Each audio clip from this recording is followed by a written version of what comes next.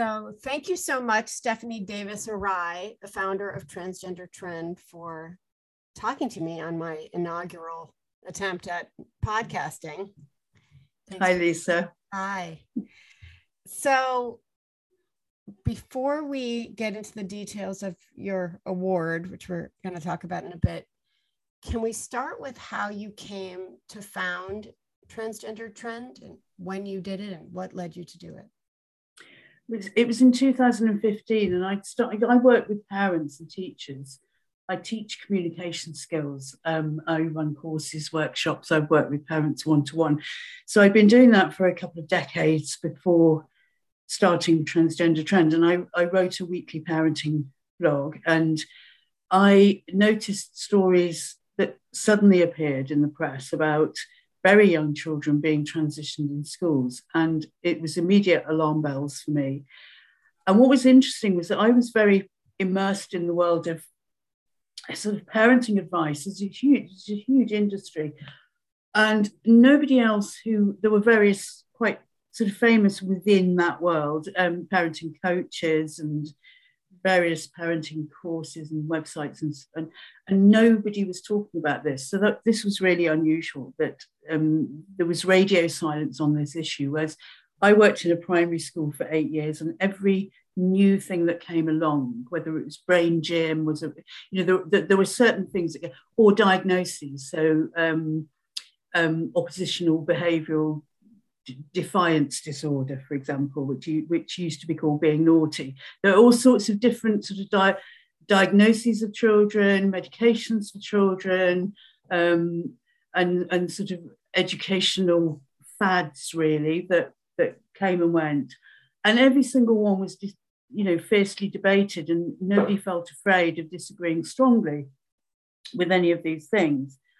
But on this issue, this sudden emergence of transgender children went without comment, and nobody was discussing it. So that was a huge red flag warning for me. It was like, why does nobody go here? And I wrote on my parenting blog at the beginning of 2015 a piece called "Is My Child Transgender?", where I sort of examined this issue. And I remember at the time feeling really afraid to publish it, really frightened. I thought, I'll lose my followers. This is a political issue. I've received the message very clearly, we don't talk about this. And I'm going to talk about it. And I got such a response from that, of parents really grateful that somebody had raised questions about this. And I realised, and this idea had begun, I think at least a year previously, the idea, it was what I wanted to write about, because I found it so scary what was happening, because the advice to tell, like a 4, 5, 6-year-old boy that, for the parents to say, yes, you're a girl, if he was expressing that belief, was just the worst parenting advice. It's parenting advice that goes against any other sort of parenting advice you'd read. And I really wanted to write about it and examine what was happening, and according to place it within parenting trends over the last couple of decades. And I did write another couple of pieces for the blog. And then I thought, I have to do a separate website for this subject because it's huge. And I was worried about, so many aspects of it, the development of the child, the medical treatments, and I did more and more research. And I found that parents were looking online for information if their own child was saying, if their little boy was saying, I'm a girl, or girl saying, I'm a boy, which is not as usual in that age group. But parents were finding only ideology-based information online, which was from groups in the UK. Mermaids is the biggest group, Gendered Intelligence, Stonewall. So it was a political, ideological approach. You just agree with the child. They're maybe transgender. They can always change back if they change their minds, but it's important to affirm the child's gender identity. And so I thought I need to put a resource together for parents, and I have a responsibility in my position to do so. I couldn't, I felt like I couldn't carry on writing as if this subject didn't exist or wasn't very important, and yeah, I just had a responsibility to speak. I didn't really think much beyond that at the time. When you say that this advice, this to affirm a child's gender identity, goes against all other kind of parenting advice, can you say more about that? Well, how is it exceptional? It's telling the child an untruth. So normally, if you think about a young child, we are constantly, as parents, affirming reality for them. We are, the child says, "Mummy, it's raining." We say, "Yes, it's raining." Or, "Mummy, there's a cat." "Yes, there's a cat." Constantly, we affirm that child's reality because, we affirm that reality, that child's recognition of reality, because the child is developing to understand the difference between fantasy and reality. And we may sometimes affirm an unreality. So the child dresses up as a dinosaur. We say, "Oh, you're a brilliant, strong dinosaur." But we do it on a level where we know that's make believe and pretend. But we're in real life, we affirm a child's reality all the time. And that's important. We think we do it unconsciously, don't we? We don't do it sort of, "Oh, this is a learning opportunity." We just do it. But yet in this case, we're affirming an unreality that's really basic and fundamental to the child and what that child is, either male or female. And so it disrupts that child's understanding of what is real and what is make-believe, what is fantasy. And it's very, very easy to do that and to convince a child and was indoctrinate a child into this false version of reality, because children don't know the difference between, or don't understand boys and girls as two opposite sexes at that age. They understand boys and girls as stereotypes. Right. So the kids who wear dresses and have their hair in long hair in bunches or whatever, they're the girls, and the children with the short hair are the boys. And that's become more and more true over the last decade at least, where the sort of gendered marketing to children, I think this is a big part of the fertile soil that this has landed in, has become more extreme. So girls live in a pink world, boys live in a blue world. Whereas when I was growing up in the 70s, all children wore brown jumpers. And, lots of girls had short hair because, knits. We were a lot more practical in those days. Like, short hair didn't take as much shampoo or as much looking after. So, and now you quite, it's quite rare to see a girl with short hair. It's the stereotypes are, and I wonder why this is that this is allowed in children's marketing. But anyway, so children understand boys and girls as stereotypes until around age 7. A child will accept that a boy is a girl because he has long hair and he's wearing a dress. It's not because the child is progressive in their views or more accepting or more inclusive. It's because the child literally believes that. So, there's lots of reasons why. But I think actually the other thing is the adultification of the child. So any approach towards a child that treats a child as an adult is potentially harmful, because that child does, the 4-year-old boy, for example, does not understand that the adult is affirming his gender identity. Right. As far as the 4-year-old boy is concerned, Mummy says I'm a girl. Right. And we have to understand a child's level of understanding. That's right, and that their understandings of gender change with their cognitive development. Mm-hmm. Yeah. Well, and they don't understand yet that male and female are stable categories that don't change. Right. just as a tree is a stable category. You know, it doesn't change into a flower. And it's interesting to me that you say that in 2015, this was already impossible to talk about, because I really didn't understand social transition as a concept until a couple of years ago, even after I'd been writing about gender for a long time. And I also didn't understand that that's what was being kind of offered to our family by people at the school or the pediatrician. I didn't know that term, and I didn't know the implications. And then as I've started to become more interested in it, I see on the one hand, some websites, the American equivalent of Mermaids and Stonewall, saying you must affirm and socially transition is the only way to preserve a child's sort of mental health. But then if you read, what little scientific literature there is on it, it says it's contested. We don't know much about it. And we must have known even less in 2015. So I'm curious, if you think the UK was sort of ahead of the US, or I was just blind.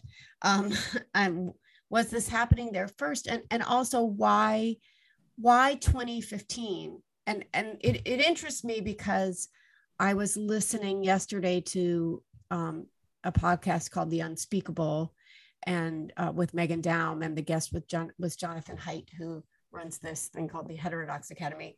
And they were talking about 2014 as the year when many things happen to launch us toward this kind of fragility that young people are suffering from, where they can't handle any pushback, they can't handle any viewpoint diversity, where everything has to have a trigger warning. They counted that as the year when there were various cultural changes in the United States that started us in earnest on this path. And so it makes me wonder if you were seeing this in beginning in 2015, what was happening before then, and what was happening? Do you know what was happening in terms of, was it all coming from Mermaid, Stonewall, Gendered Intelligence? Was some of it coming from the actual clinicians at Tavistock? What do you think was swirling around to create that environment? That's a really big question. I know. Lots of things going on now. Don't forget though, Fourth Wave Now in the States was the first. Yeah. In early 2015. And I was working on the website, getting the website together, which I wanted to be a resource of evidence-based information for parents to counter the ideological messages they were getting everywhere else. And I was working on that in 2015, and the website was published in November of that year, but Fourth Wave Now had been going since the start of the year in the US. So I think in the UK, there'd been a lot of work going on behind the scenes with policymakers from the transgender organisations. Now, Stonewall added the T to the LGB in 2015. There were various TV programmes that came out late 2014 directed at children about transitioning, and then again in early 2015. But I think what was happening at the Tavistock Clinic, which is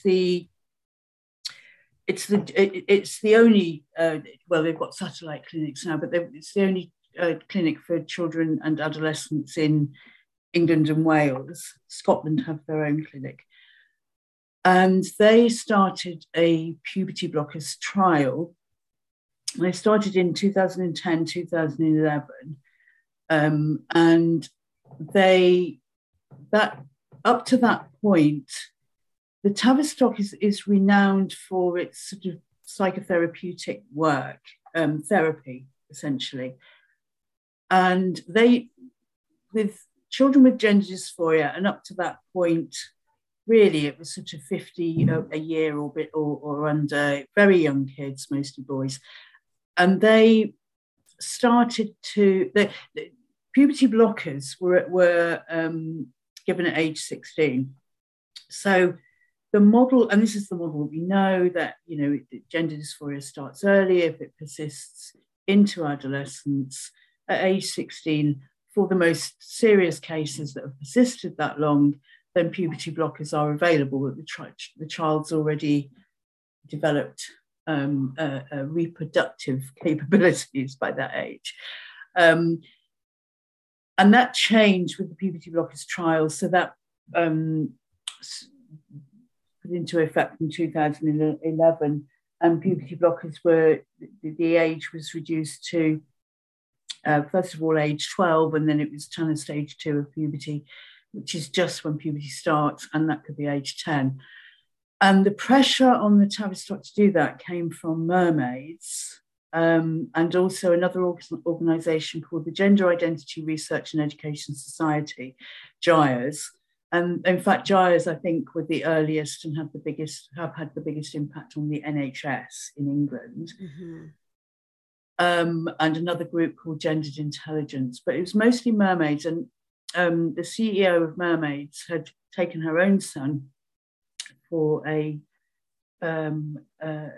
operation in Thailand on his 16th birthday, which was essentially castration, and gone to, I think, Boston. I think this is Dr. Spack in Boston for early puberty blockers. And so I think that was sort of pivotal, really, because really we're looking at the most extreme parent in the UK, because after that, you know, you can't get that surgery in Thailand now until age 18, and it was illegal in this country.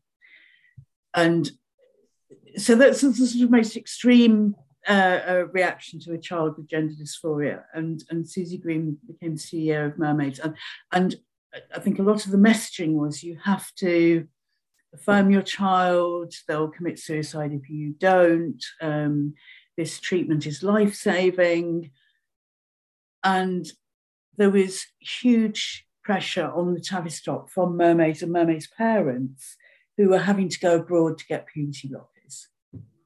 So really we have an activist lobby group influencing the health service. And that's been the situation. So, I mean, all of that happened. But I think on a broader scale, the trans lobby groups were working with media, with the press, with government, to establish that narrative that you're talking about that becomes so strong and so embedded that if you question it, you look like the extremist. Yeah. So that was happening behind the scenes. And I don't know if you've seen the Denton's report. I don't think so. That's a report that sort of gives tips on how to make a potentially publicly unpopular movement achieve success. So things like you pin it to a more popular movement, so gay rights. And it's also in schools, I think, tied to smashing gender stereotypes or anti-bullying, or, you know, so a more popular cause that nobody could disagree with, but particularly gay rights, which is why it was important to add the T to the LGB, and to do it behind the scenes, not publicise it, so the public didn't know what was going on until it was kind of a done deal. So you see all of those sort of tactics, I think, have gone on in the UK behind the scenes. It really strikes me that, you know, that the person, as you say, the person whose child perhaps had the most extreme gender dysphoria, or who took the most extreme route to treating gender dysphoria, if we think of transition as, you know, one path to treat it, and then imposing that onto all of the other children in that general category of either gender nonconformity or gender dysphoria, that something that may or may not be appropriate for anyone. I've been studying this intensely for the past year after kind of ignoring it, dancing around it, and I haven't landed on any one thought about it, but I do know that, you know, it is one of the most radical things you can do to your body, and to do it to a child's body is very serious. But perhaps there is some case where it's appropriate. I don't know, but it would be so rare that if we're orienting all of the trainings and all of the teaching and all of the medicine to the rarest cases, then it obscures the needs of everyone else who falls into this broader category.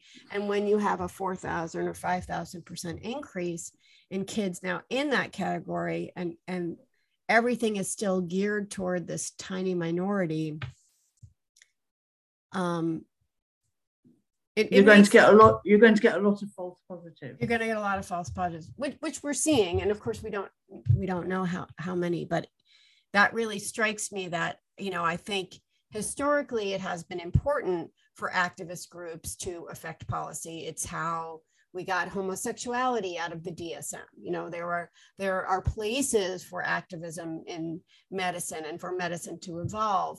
But in this case, it's really an issue of, when it was depathologizing homosexuality, it applied to everyone under the, you know, everyone who was same-sex attracted, whereas normalizing this intense medication of gender dysphoria is not appropriate, it would seem, for the vast majority of people. And we don't have good enough data to say that, but it makes me, but one assumes from the detransitioners speaking up, and over here, this kind of Wild West mentality of not properly evaluating children. And I do wonder how you know that gender dysphoric children, as well as extremely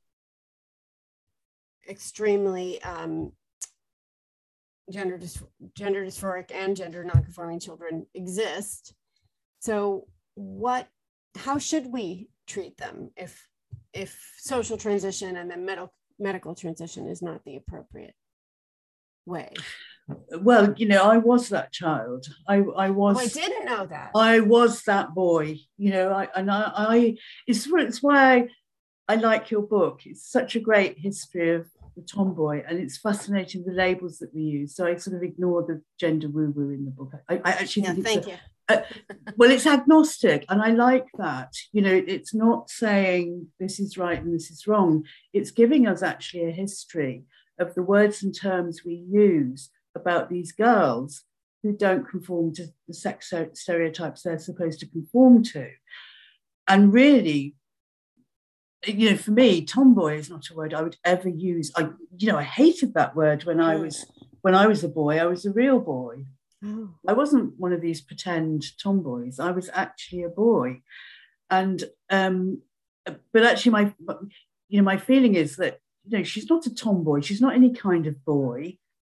She's a girl and behaving like a child, and it's more exciting to her go and have adventures and climb trees and play with dolls, clearly.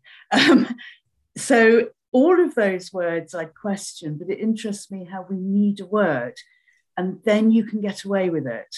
So as long as society can have this word, tomboy, trans boy, whatever it is, then she has permission to behave in that way, and otherwise she doesn't. So it just fascinates me. Language, communication is my thing, but it's I was that child. So I think in the 70s, when I was growing up, my parents just bought me clothes from the boys' catalogue. I was made to wear dresses, and I had to. It was so interesting, the difference, because I had to wear a tunic to school, which I hated, but I would never, ever have thought to question it. I hated the fact that I had to wear a skirt, and it meant that I was physically restricted. I couldn't do somersaults because the boys would see my knickers. I'm really, and I feel, skirts are so, really impact on girls' physical movement in the world. But anyway, I would never have thought to demand to wear trousers. I would never have wanted my parents' validation. They went ahead and bought me the clothes that I wanted, and also sometimes made me wear dresses, but mostly they let me get on with it. And they didn't have the time to be that interested in what my identity. We wouldn't have termed it as an identity. It was seen as, I think, certainly for girls, fairly normal, as long as I became a young lady when I was, hit puberty, which I had a huge struggle with all of that, which is why I really get girls who are transitioning. With the development of my body, it was awful. I had a terrible time with puberty and adolescence and young womanhood. But certainly in the parenting, parents were too busy to pay that much attention. We didn't have this huge focus on children's feelings. And one thing is the parenting culture, the parenting advice culture, sees children as being born whole with a fully developed self. And the parent's job is to facilitate the expression of that self. And so you get parents following the child, and there's been a reversal in the child-adult relationship. So the child is the wise one, the parent follows the child. And this model of parenting has really seeped in over the last probably 1 or 2 decades. And it goes right across the board. It's not a middle class thing. It's certainly in the UK, it's sort of across the board. And so parents are encouraged to listen to the child, which I think is great because we weren't listened to at all. So it's good that children are listened to more now. But listening to a child doesn't mean agreeing with them. Parents still have the responsibility to be the adult and to put the child right if they're wrong, or guide them, or whatever, say no, whatever. And the parenting advice is very much sort of non-combative, non-authoritative. And I think that plays a big part in the difference we're seeing now in how parents approach this issue, that the child knows who they really are. Right. And that they do. They know exactly who they are. They know exactly what they want. They know exactly what they want to do. And they will make a big fuss if they can't. But therefore, and the child has no idea who they really are as an 8-year-old or a 15-year-old or an 18-year-old or an adult. So the child knows who has that sort of understand. And again, it's about not treating the child as an adult, recognizing that child knows who they are as a 4-year-old, and that we're the adults and we do have more life experience and knowledge and understanding. And it is our job to guide the child and help the child, and not assume that the child knows everything. I've seen this happen with, I don't know if this happened, did you have in the States the indigo child? I don't think so. Oh, Google it. Because when I was, when my children were little, and when I was working in a primary school, there were various sort of trends going on. The first one was my child has an old soul. Mm-hmm. So my child is particularly spiritually wise. They have born with an old soul. And that morphed into my child is an indigo child. And the indigo child was especially spiritually endowed in some way. The child was very, very spiritual. And you can see how, as parents, it's very human, isn't it? We put our own stuff onto our children. We have to be a bit careful about doing that. But that was a big thing that was going on at that time.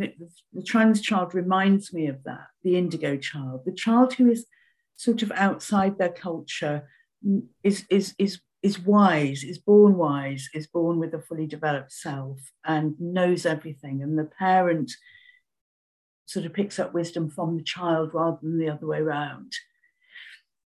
Can you talk a little bit then about your own evolution? Did you really believe you were a boy? And Did you have a sense of like, I'm in the wrong category or I'm in the wrong body, or was it not about body? It was just about, I mean, and then how did you get through the horror of puberty and young womanhood, and what has stayed with you from that time, and what has changed? Another giant question. I can only ask giant questions, apparently. Well, it's funny, you hear people say, I didn't know I was trans, I didn't have the language then. Luckily, I didn't have the language. I didn't have the language of identity and trans, and I didn't have those concepts. So for me, and again, because I was very young, all I had was, I'm a boy, and I fiercely was a boy, which, you know, which means that I really wanted to be a boy. I wanted to be seen as a boy. I wanted to be able to do the things that boys did. I had, you know, I an absolute contempt for girly stuff and girly girls. And I think I saw, you know, people would describe girls as tomboys, and I had contempt for that. That's not being a real boy. So my feeling that, you know, now I would be diagnosed with extreme gender dysphoria. I would be seen as a child that would persist. And I did. And that's the thing, I persisted up until puberty. And then when my body started developing, I found it excruciatingly embarrassing, because you can be gender neutral as a child, straight up and down. And then you start, you know, getting a bit of a, you know, big bottom and thighs and you know, you start, the girl's body, I think, betrays you, doesn't it? It grows, and boys' bodies become sort of stronger and bigger, but they don't go out and in like, you know, with breasts and hips like girls' bodies do. You're really exposed as female at a time when I wasn't ready to be at all. So I went through all the eating disorders, sort of attempts at self-harm, which was not really, because it wasn't really done in those days. I didn't really know how to do it. But you know, yeah, it struggled with eating disorders for years, and really, I can, you know, that was an attempt to control my body, and I see the you know, becoming trans as another way, as just another way, you know, anorexia, bulimia, self-harm, all of those ways that girls try to stop becoming women now have a different answer, which involves, you know, literally changing your body with medication and then possible surgery to change, you know, to kill that girl that you hate so much, that has betrayed you, and become that boy that you think is liberating and what you really want, who you really want to be. I absolutely get it. Yeah. And also, it's what you just said, it's illuminating, because I've been talking to so many people, parents and some detransitioners who struggled with eating disorders, and I had assumed that I had never seen an eating disorder as a way to manage gender dysphoria, as a way to, I had always assumed that gender dysphoria was kind of a symptom of the eating disorder rather than the other way around. But in fact, I suppose in some cases they're intimately related with this attempt to control the body. But the interesting thing, and what I've been really trying to write about with this issue of diagnostic overshadowing of only focusing on gender dysphoria, is that I think the clinicians truly believe that if you transition a child and therefore fix the gender dysphoria, that all those other things will go away.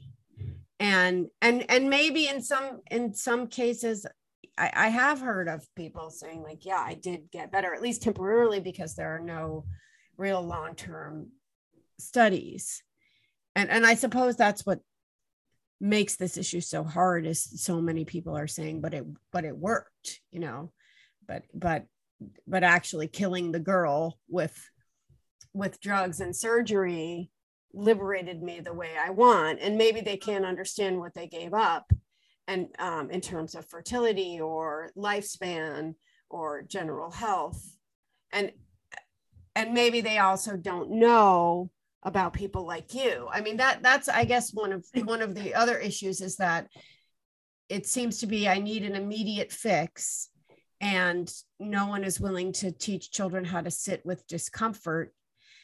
And no one is telling them, look at all these people who felt the exact same way you did. And now I've met so many. I didn't realize you were one of them, but obviously in researching my book, I met many, and they were mostly older women with the technology wasn't available. And the younger versions of them that I met were trans because that technology existed.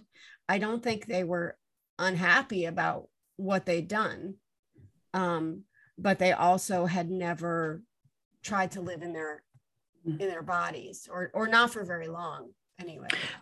I think you make it, I'm sort of quite okay that people make a pact with their health, with their lives, that we know that there are health implications for, this treatment. We don't know all of them because this is so new, but we recognize that there are health issues created by, and obviously there would be with this it is extreme treatment. You're giving your body the hormones for the wrong sex, and then you're having various surgeries, none of which is simple. And you may have a shortened lifespan, you may have a greater risk of heart attacks or strokes or whatever. And we don't know all of those yet, but we can assume that your health will be, there'll be great harmful implications for your health of going down this route. And I can understand that an adult is capable of making that pact and saying, okay, I accept all that, accept the reality of it, but I'm going to do it anyway, and I will make my bed and lie in it and take those consequences with eyes fully open. But to do that, you have to accept biological reality. And the problem with this movement is that it doesn't. It's a sex denialist movement where the treatment is based from the start on this sort of nebulous concept of gender identity and a denial that biological sex even exists. It's on a spectrum. It's a social construct. We've made it up. Yeah. And I think unless you, and this is, again, the issue that really concerns me when it comes to children who haven't developed that understanding, that capability of really analysing the messages from this movement, or from the gender clinic, or from the school. All of the messages are coming out, or online, the messages are coming everywhere to children, that really biological sex is just something that somebody arbitrarily assigns to you at birth, but your gender identity is your true authentic self. It's really you. And in fact, the reality is, being a boy or a girl isn't who you are, it's what you are. You're either male or female, you're born that way. And if there's no acceptance of that, if that's a transphobic dog whistle, as we're being told, then children don't have a basis of reality on which to make those decisions. And I don't think children are capable of making those decisions, no matter how mature they are. They don't have the life experience and the understanding and the cognitive development really to make those kind of completely life-changing decisions. Whereas an adult, I think, make that pact if that's what is going to make you the happiest or the most comfortable in living your life, fine. But the teenage brain can't weigh risks and consequences, and that isn't fully developed till age 25. And I think you said earlier about what sort of treatment should be there, and I talked about parenting. You don't pay attention. The thing that the parent shows the most interest in, the child will continue. And whether that interest is shown in a negative or a positive way, it's what gets the parents' attention will continue. It's a basic, sort of parenting 101. So you don't make a big deal of it. So, any issue that becomes an obsession with a child, whether it's eating, whether it's, hitting, or you don't make a big deal of it. You're quite matter of fact about it. You stop it if it's, if it's violent or whatever, but you don't make a big deal of it. You don't give it the attention. So we're doing the opposite. We're doing the opposite. But as far as clinics are concerned and treatment, the old model of watchful waiting, which could involve some sort of therapy or family therapy or developmentally appropriate work with the child or with the family, but otherwise leave the child alone. That model was never shown to be harmful. So why did it change? And under that model, of course, around 80% desisted because no adults were making a big fuss about it, and transsexual was seen as an outcome. So it was developmentally appropriate. It treated children as children. It didn't fix them into an identity prematurely, whereas, of course, calling a child transgender does. And the least likely outcome was a transsexual outcome. And we know that the most likely outcome was being gay for these boys, and slightly less of a percentage for girls. But and so there was nothing wrong with that model at all. And yet it's been replaced with this gender affirmative model, which is untested and experimental. And hey presto, we have a study out a few weeks ago showing that children who are socially transitioned, the desistance rate is, 6%? Something like that. Whereas it used to be 80. So we're creating a persistence by affirming and socially transitioning children. So why would we do that? Well, I think the assumption and an argument that's, I think important to consider that I hear from adults, especially adults who call themselves transsexuals and accept their biological sex, but also from the activist side of, the assumption that it's a worse outcome is offensive to them, and that watchful waiting is not neutral, but neither is social transition. And I do think medicating, I think we should be able to agree that medicating is a worse outcome, that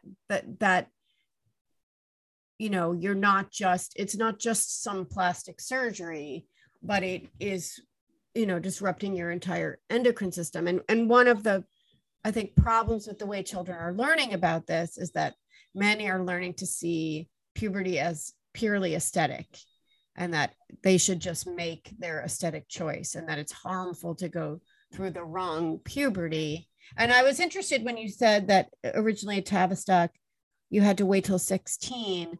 And was that to ensure that you had reproductive capability? I mean, were they considering that? I think so. And I think also just to make sure that children were sure and were true persisters. Yeah. To give them enough time to experience adolescence, puberty and adolescence, so they had some idea of what it meant to be a man or a woman rather than a boy or a girl. So they were out of childhood. And that makes absolute sense, that because adolescence is such a crucial age where you're consciously discovering your sexual orientation, let's say. You're developing sexually, so you have an idea of what it is to be a sexual being rather than a child. So at least you have some experience, you have some years of experiencing that. And things change so much during adolescence. You're really growing up. So that makes sense. But to get a child who has really just started the physical development of puberty very, very early, a child has no idea yet what it means to be a sexual being, and hasn't started on that journey from childhood to adulthood, which is what adolescence is. Right. And that's what puberty is. Puberty is about becoming an adult. It's not about which characteristics you have, which. And puberty, puberty is difficult. Puberty is, and adolescence, we know that, we remember it, don't we? And for most children, it's not a completely smooth ride, and nobody promised it would be, did they? I mean, you are literally moving from childhood to adulthood. Why would that be easy? There's so much going on at that time. It is the most critical period of development in your life, really, isn't it? And so to interfere with that critical development stage on all levels, psychological and physical, seems to me to be really playing with fire. That you can't disrupt a child's puberty. It just seems to me to be an ethical thing, and that. But these adolescents, girls really believe that they will be going through boy puberty. I mean, you hear kids saying this, and the thing is, they won't. You need those sex hormones for every single part of your body: your skin, your hair, your organs, your bones, your brain. Not just secondary sex characteristics. You need that surge of sex hormones. You don't get them. And then what you get instead is the wrong sex hormones for your body, that are not doing what your body is needing, but it produces sort of some secondary sex characteristics of the opposite sex, but it doesn't put you through the opposite sex puberty. You're not going to, if you're female, you're not going to develop sperm. If you're male, you're not going to develop eggs. So it's like we're creating a new kind of adult who's never been through puberty. And that seems to me to be, that's way beyond what medicine should be doing. And what is the justification for that? Yeah, I think it's a very powerful technology that we haven't really considered the implications of, and we're not thinking of it that way. So I'm curious, once you figured this out, and you figured it out long before many of the people figuring it out now, and I think I probably to a certain extent deliberately didn't figure it out, because people were telling me in 2017 that something was amiss in this narrative, and I was kind of like, oh, but I'm going to do this project, and it's going to be agnostic, as you said, and it's going to be I'm going to put these ideas out there, and people will probably be able to read like, I don't know about this, without me saying something is wrong, and without me having to. I hadn't read the desistance literature. I hadn't read the literature about what it does to your body. I was assuming that trans child was a discrete category with boundaries that one could ascertain, and I didn't realize that, and I also didn't realize there were these. I didn't fully understand the difference between the cohorts, and I think more importantly, the tremendous overlap between gender dysphoria and sexuality, whether that is because of autogynephilia, a little later, or because of the children who are likely to be gay, but obviously not all of them, not all of the early onset gender dysphoric kids grew up to be gay, but a lot of them did. And I didn't understand that overlap. I didn't go there. But you did, and you figured this out long ago, 7 years ago now. So I'm wondering about what the last 7 years have been like in terms of the reaction. I know it's another huge question. And then I want to get into the award, because it seems like, at least in the UK, you guys get to fight about it. Whereas here, it's almost, and you have a strong left objection and a feminist objection. And here the whole thing is painted as left, right, which is what I've been working to try to get people to understand, is that there are plenty of people on the left who disagree with the kind of orthodoxy of this approach and who want to ask questions or dissent or learn more. So what has the reaction been? How have you handled it? And then we'll talk about this moment where we feel like maybe we're seeing a shift with the award. So yeah, I had a lot of harassment and awful accusations over these years, which is really hard actually, because sometimes I think if I was working, and I see myself as advocating for the non-conforming kids, for the bullied ones, the ones who are, outside the group, as I was. As I was when I was a child, never quite got the rules of the girls' group, never quite got included or accepted in the girls' group. And I tried very hard. But, the autistic kids, the kids from care homes, the lesbian and gay kids who are bullied, all of those kids who don't fit in, that's who I advocate for. But if I said to people say to me, well, what is it you do? What is it you write about? What are you talking about in this interview? And I'll say something vague like, oh, I write about children, I write for parents.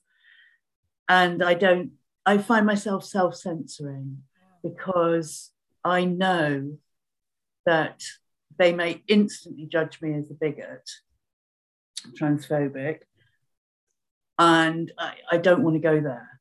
So I've been called that so much. I've been accused of wanting to kill trans kids, push them to suicide, awful stuff, erase them.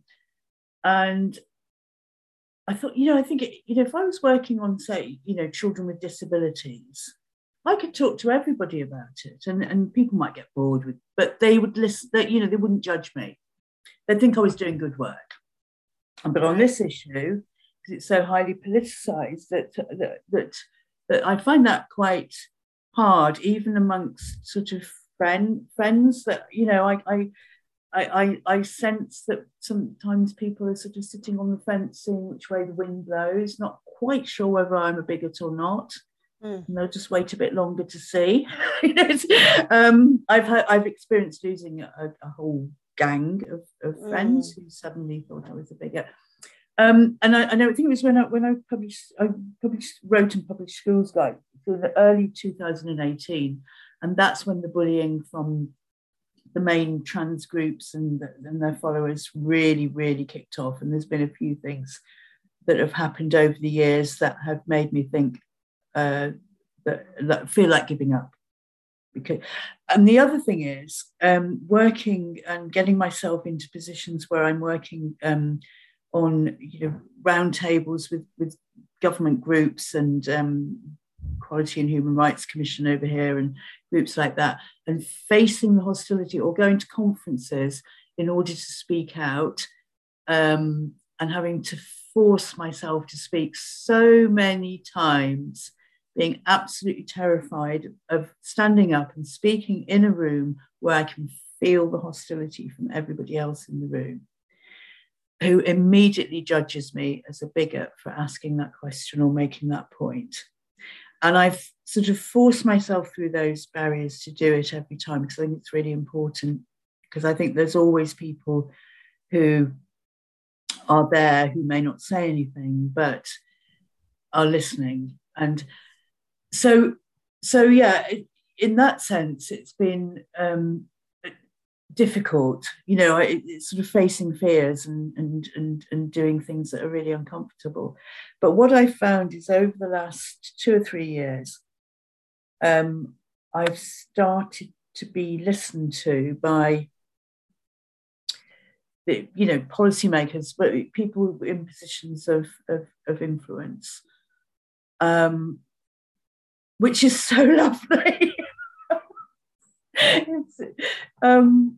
The feeling, it's such a relief, because I think you get yourself ready for hostility, and that's not it's not a good way to live.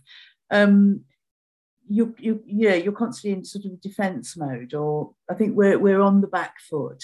We've been on the back foot from the start because the narrative has already been established.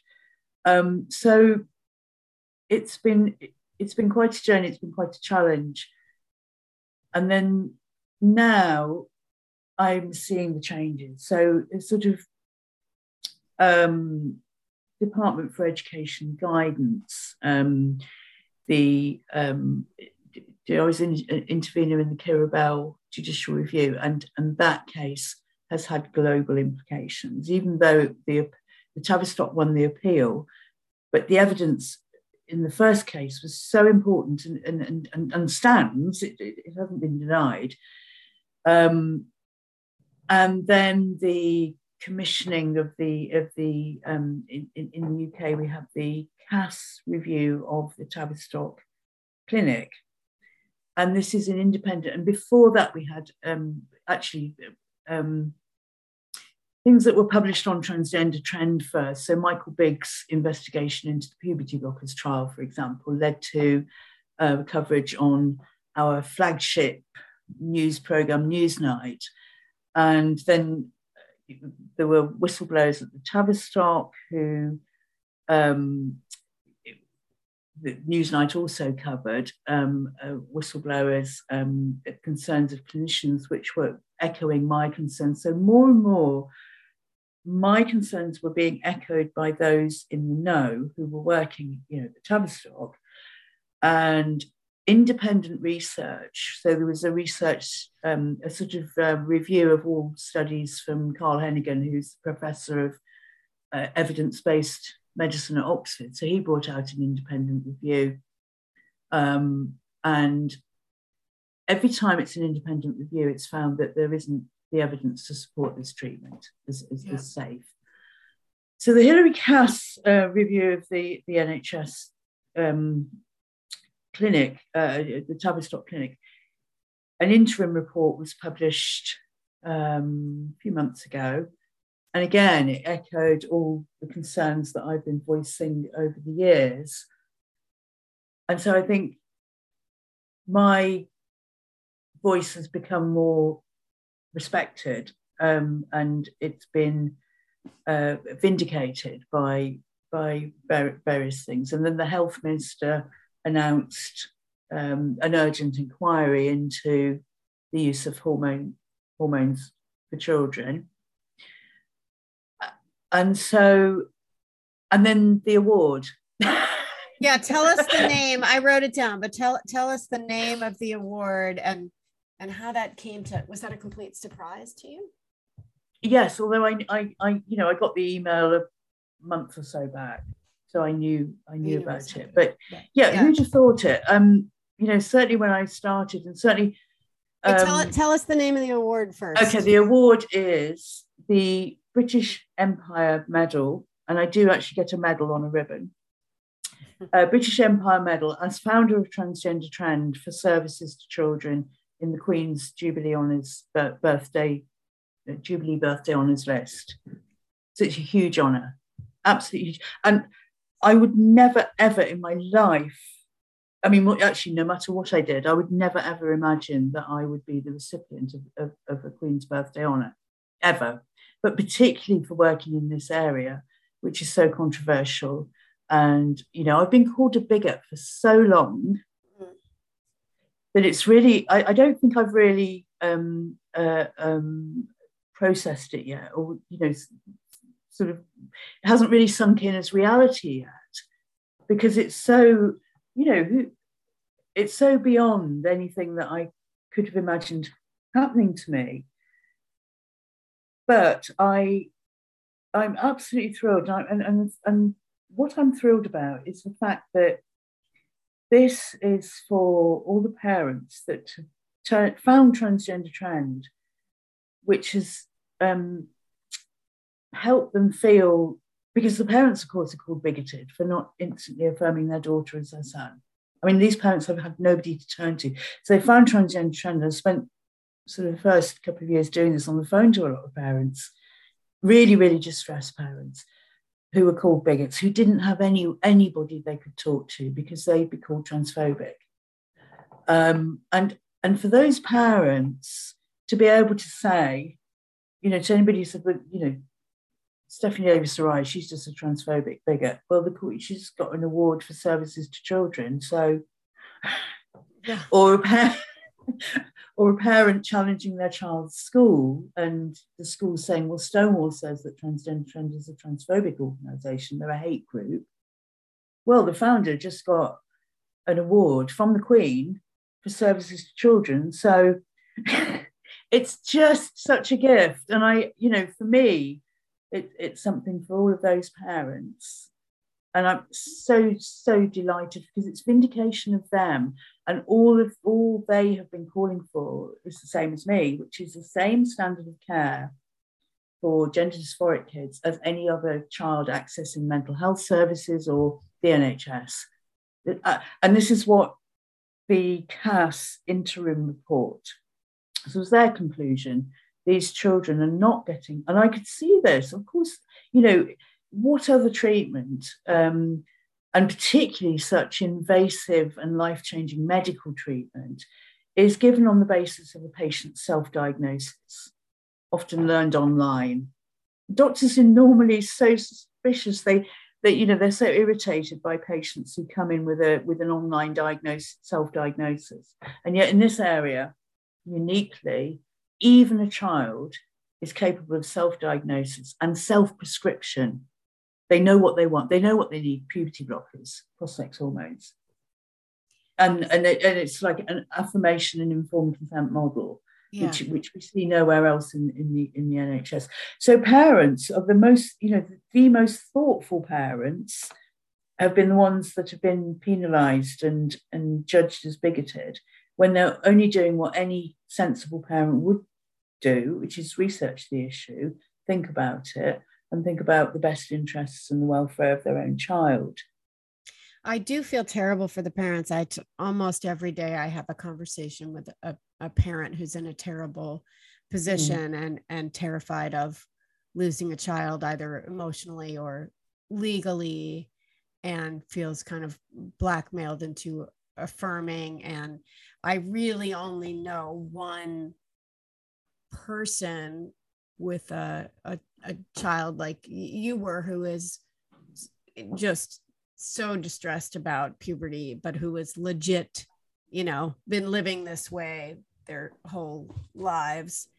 The rest of them, fit the criteria for what we're, for lack of a better term, calling rapid onset gender dysphoria, but they fit, they're part of an generally unstudied cohort. And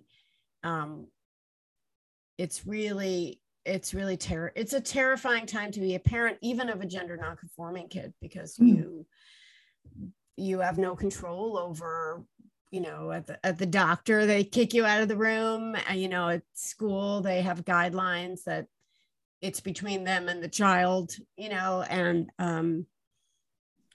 and when you object to that, you're told that parental rights is a smokescreen for bigotry, instead of, no, actually, we have the constitutional right to decide how to raise our kids. And we all have the right to evaluate the evidence. And the problem is that the evidence has been coming from small groups, from individuals who educate themselves and speak up like you, and are going against what the behemoths are saying, the grand institutions. And it just gets, the other thing that's hard about being a parent is that the information you're getting goes against what the evidence reviews actually say.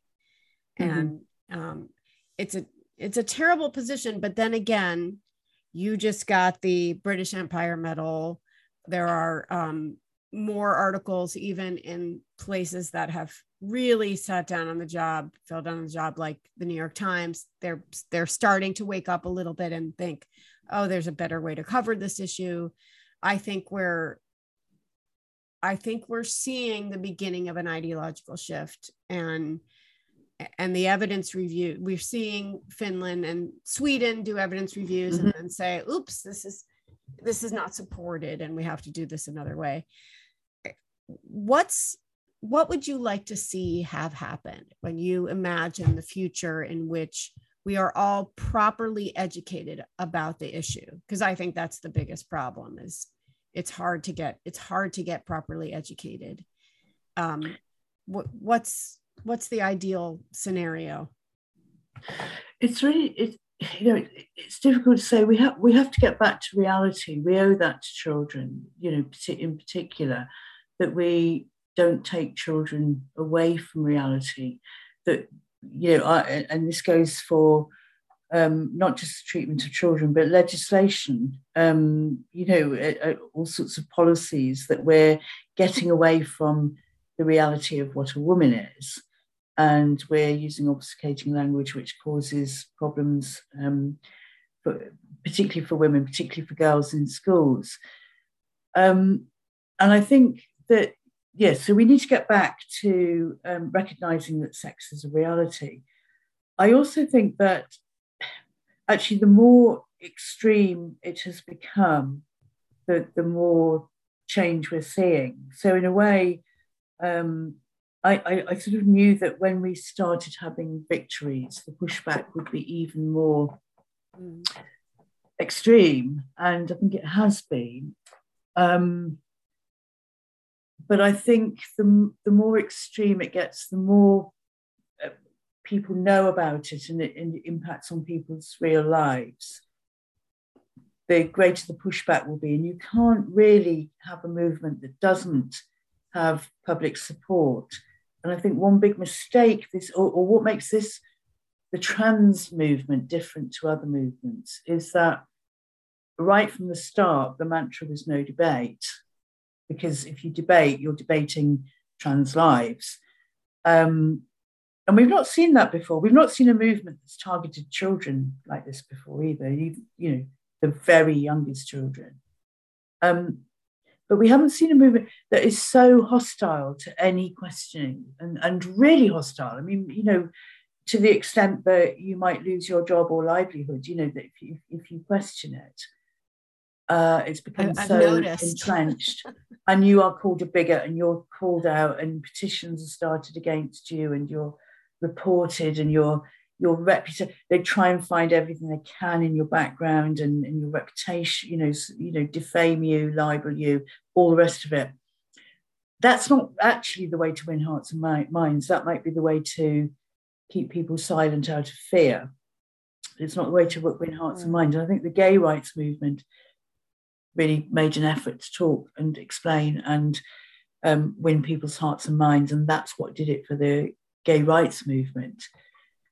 This movement has gone the opposite way. Now, so one thing that I sort of started to say, when a movement does that, we may be worried, and I certainly am, about children being indoctrinated into this ideology in schools and being presented with gender identity ideology as fact when it has no basis in science.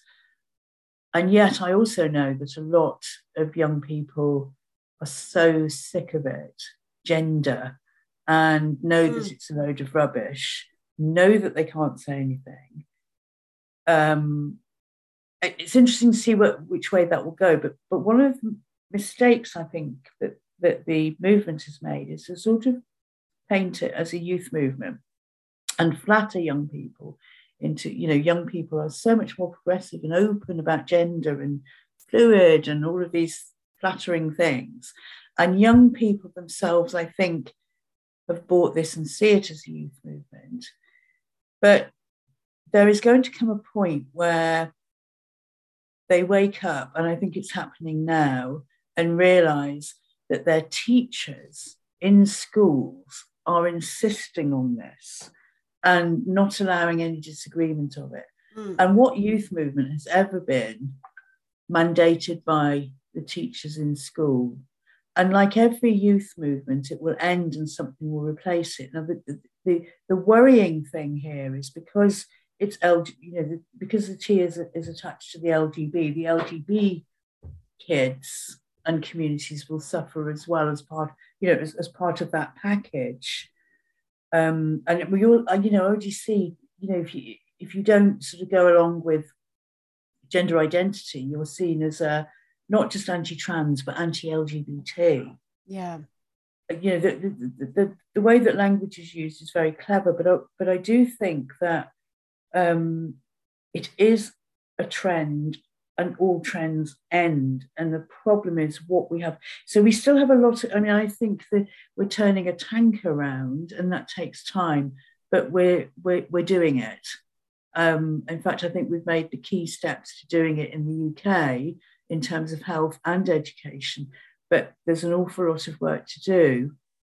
And one of the things is not to throw the baby out with the bathwater. In other words, not to throw the gay kids under the bus because we're challenging the idea of gender identity, and we're pushing back against the bullying that has silenced us on this issue. And we're insisting on having debate about it.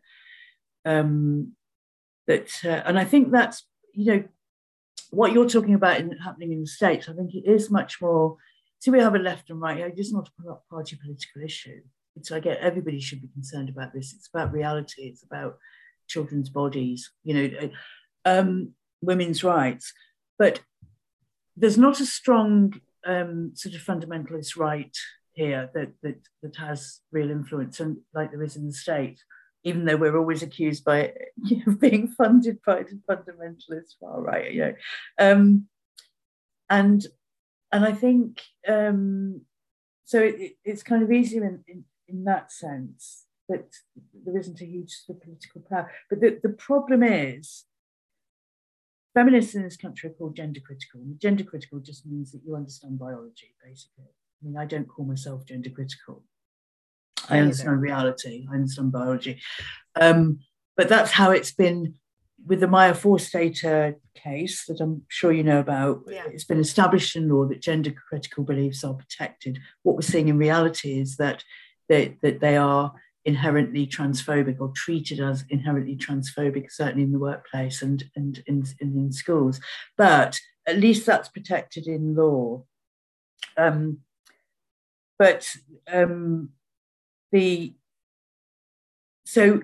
in the UK, I think it's far more established that, in fact, part of the reason people are worried about this is for the protection of gay and lesbian kids who are being told they're trans. And the two things are very separate. There's a big, as you said, left-wing women's movement. Whereas in the States, I think there is more of a, what's it called? There's a sort of gender movement which is very sort of perhaps extreme right conservative, where it is anti-gay rights, it is anti-women's rights, and trans rights are connected to those things. I can't remember what it's called, but it's not gender critical, it's gender something else. So to separate, and I think I tend to speak on any platform, and I think the time for sort of being a bit picky about people's other beliefs was over a long, long time ago, because if the left doesn't touch it, you've got to get it out there somehow. And I think the left really, really needs to stand up, because they are playing into the far right taking this on, and they're creating that. I mean, they really, really need to understand that this is to even talk about it with some nuance rather than jumping on the bandwagon. I think that, all the left needs is some nuance, because once you get nuance, you're allowed to put on your critical lens and ask the important questions, like, what's happening, and very simply, who's being helped and who's being hurt, and what data do we have about that. And then you realize we really know very little. And you are right that when we leave this in the United States to the right to object to, they very well may also object to abortion rights, to gay rights, and have very traditional views of gender roles. Absolutely. And I think that's less likely to happen in the UK. There's not that strong divide, or the strong sort of anti-abortion movement here. So I think we're less at risk of that. And I think, but an awful lot of people believe in those really fixed traditional gender roles. Yeah. There's nothing we can do about. Well, we can educate kids, or but people are entitled to their beliefs, and I really believe that. I don't, you can have different beliefs to me in other areas. If we're agreed on this, I have my line. I draw it when it feels appropriate to me. But generally, if you're sort of fairly moderate and don't go to either extreme, I think that everybody's entitled to freedom of belief, freedom of speech, and it doesn't matter if I'm, really opposed to their other beliefs. They have a right to hold them. That's right. You can think that boys, only boys should do sports and girls should just learn sewing. You can believe that, but if you have laws about that, then that's the problem. And if you teach that in the school, of course, then it comes down to who gets to decide what we teach, which is too big a topic for today. So I'm just very I'm so curious for my last question, how it is that my I wasn't going to ask this, but I can't help it. How is it that my book ended up in your photo shoot? Because I often think that people, in some ways I was trying to appease a large group of people, and in other ways I may have just sort of pissed off everybody equally by not quite taking a stand and not diving into the research about medicalization, and not, accepting people who were saying, this is wonderful and liberating, and I'm happy I did it. And I tried to just put it all there. I didn't put detransitioners because I was cautioned not to, and I wasn't brave enough. But yes, so I thought, aren't the people who've been advocating and agitating, for 7 years about this, kind of frustrated with a person who's just gently pushing back and pussyfooting on it? So I'm so grateful to you for embracing it, but I am also like, aren't you annoyed? I think I'm recommending a book full of gender woo-woo. Yeah. Not full of it, but some of it's in there. It was funny. So it was the Press Association that came round, and so they send news stories to all the media outlets. So it meant we didn't have to do a press release about it. Untouchable. And nice. And it was really funny that it was a lovely sunny day, and he said, let's go out in the garden. He took some videos of me walking outside into the garden, and I had my coffee there, and he said, maybe you could just come and sit at the table and read a book. And I looked through my books and thought, this is the one. And it's slightly ironic because I thought Tomboy was a good title to use, even though I disagree with that word. Mm-hmm. I don't mind it. I don't really. I'm quite. But I just, like I said, I see it as a sort of historical document that sort of lays out it's so interesting how these terms are used, and that actually the fact that you're a fence sitter in this book makes it quite a useful book. Like it's not a polemic. It's not a book that tells the reader what to think. And I think any discerning reader would read it and come away with tomboy, transboy, non-binary. Why do we need all these labels about girls who are just behaving normally? So that, which is what I took from it. And I'm not I quite like books that don't tell me what to think, actually.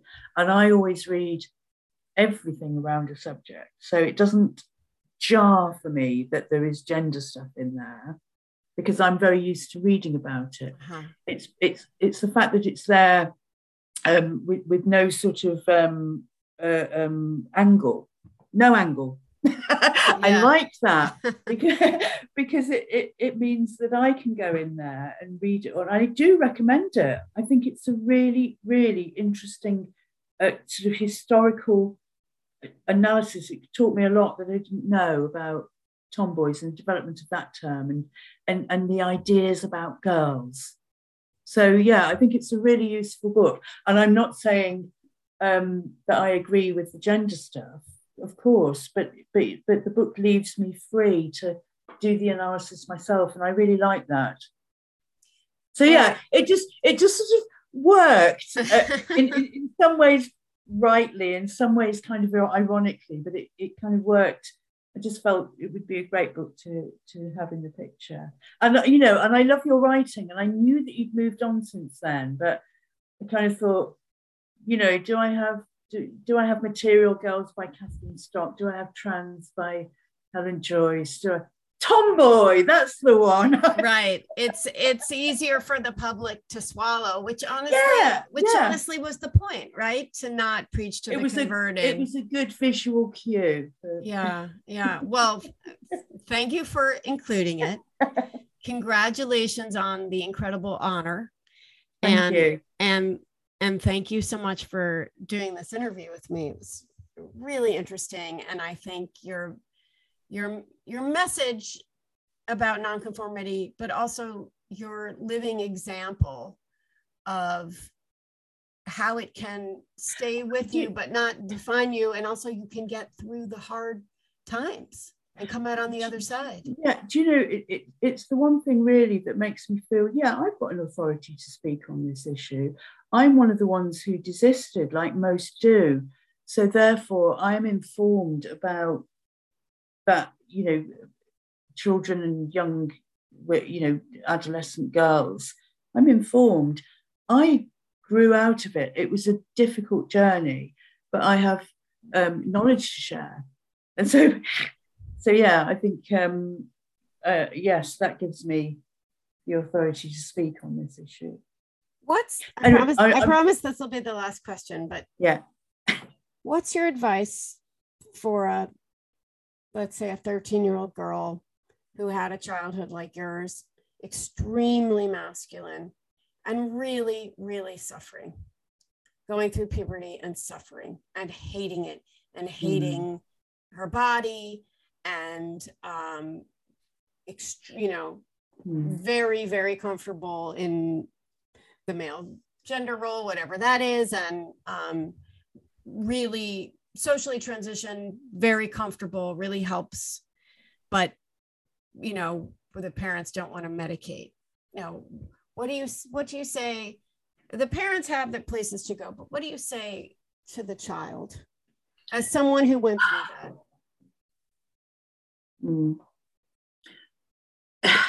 Gosh, I would say I wouldn't make too big a deal of it. I would say, it can be tough. Yeah. I'd acknowledge it. I would try, if I was Auntie Stephanie outside the family, or if I was the parent, I'd probably say, it can be shit, can't it? Yeah, this time of life gets better, and you kind of earn adulthood. There's a point to this, a bit like childbirth. It's like there's a point to this pain. You what you earn at the end of it. It's like, you're tough, you'll get through it. Sort of messages like that are kind of quite matter of fact, like, yeah, this is life.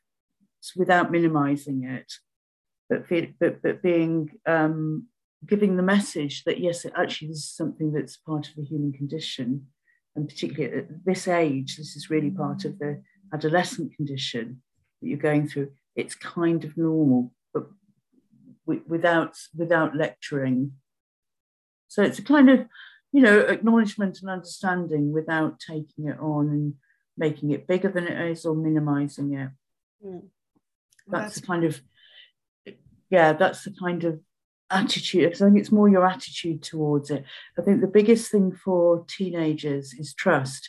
If you're communicating trust, which is not saying directly, I know you're going to get through this, you're tough enough, you're not laying it on, because that actually communicates lack of trust. You need such a lot of reassurance. It's your kind of matter of fact, it's really tough, isn't it? And like people struggle with this. It's a tough time, but what you gain from it, so give the message that it's actually not unusual. You're you're not that special actually. But at the same time yeah, it's a kind of this is sort of that matter of fact way of approaching it communicates, but I trust you'll deal with it. I trust you'll be okay. It's a kind of what I call a goes without saying voice. But we'll get through it. And it's kind of goes without saying. Of course you will. And that's communicates. I trust you. I trust that you're tough enough. I trust that you're strong enough. I don't think you are particularly weak and vulnerable. I need lots of reassurance. So I talk about attitude more than actual words I would use, because they'd change. Yeah. Well, I'm gonna use that in my own parenting in all kinds of ways now. So thank you for that You're lesson. welcome. Is there anything you wanted to add before we? I just that I'm very honoured that I've done your first podcast, I think.